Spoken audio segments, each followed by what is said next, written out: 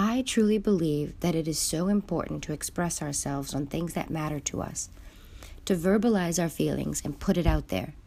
There's no doubt other people might deal with the same issues, ask themselves the same questions. Isn't it so empowering and uplifting to be able to share this introspective experience together and help each other grow our knowledge and understanding?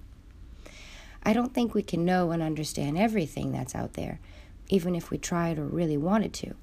Nor do I think we can all profoundly understand the mechanisms of each other, or even of ourselves. A lot of it seems to be so abstract, contradictory even, and yet it is still actually quite fascinating to leave some things unanswered.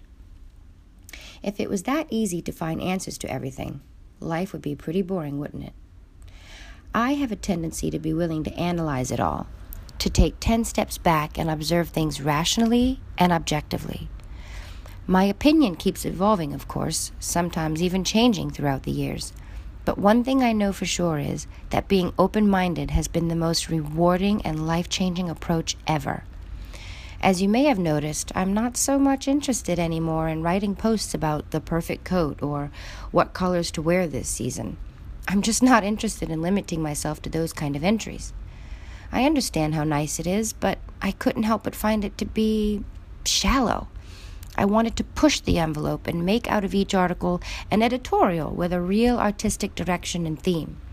I think I grew past the point of wanting to just shoot outfit posts, and I wanted to challenge myself to explore different approaches to what I want to show and say. I feel like there was much more I wanted to offer.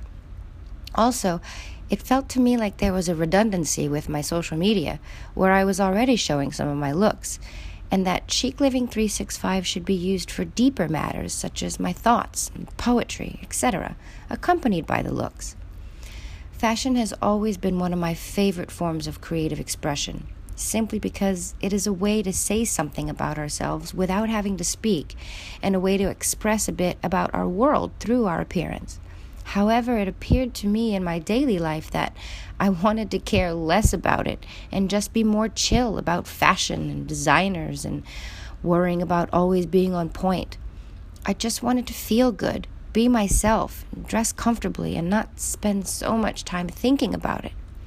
Suddenly, I thought to myself, wait, I'm 35 years old, and how many designer bags do I have? Is it really necessary? This fast consumption of clothes, of trends, became tiring to me. I needed to find a balance again by toning it down and bringing it back to basics. So, most of my free time I spend in my jeans and white t-shirt or a comfy dress. My husband affectionately calls my cozy dresses my house dress because I live in them while home.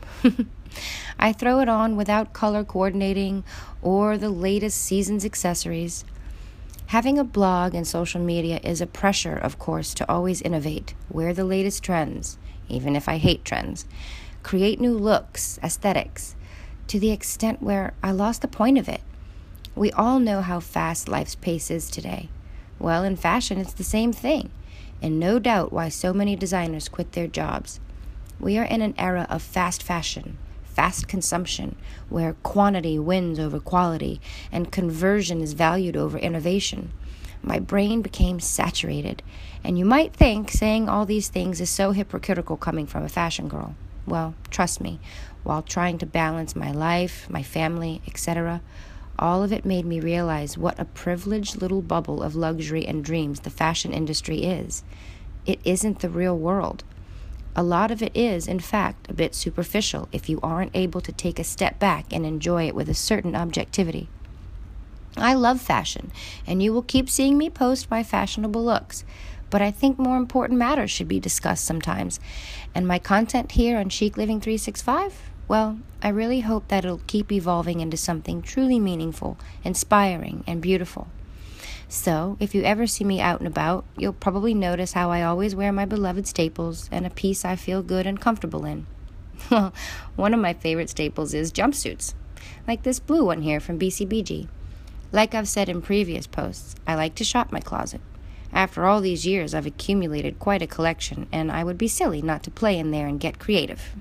So, with that said, I hope you enjoy these images shot in Beverly Hills just last week, where I just threw together my favorite staples. Easy breezy. XOXO, Cassandra.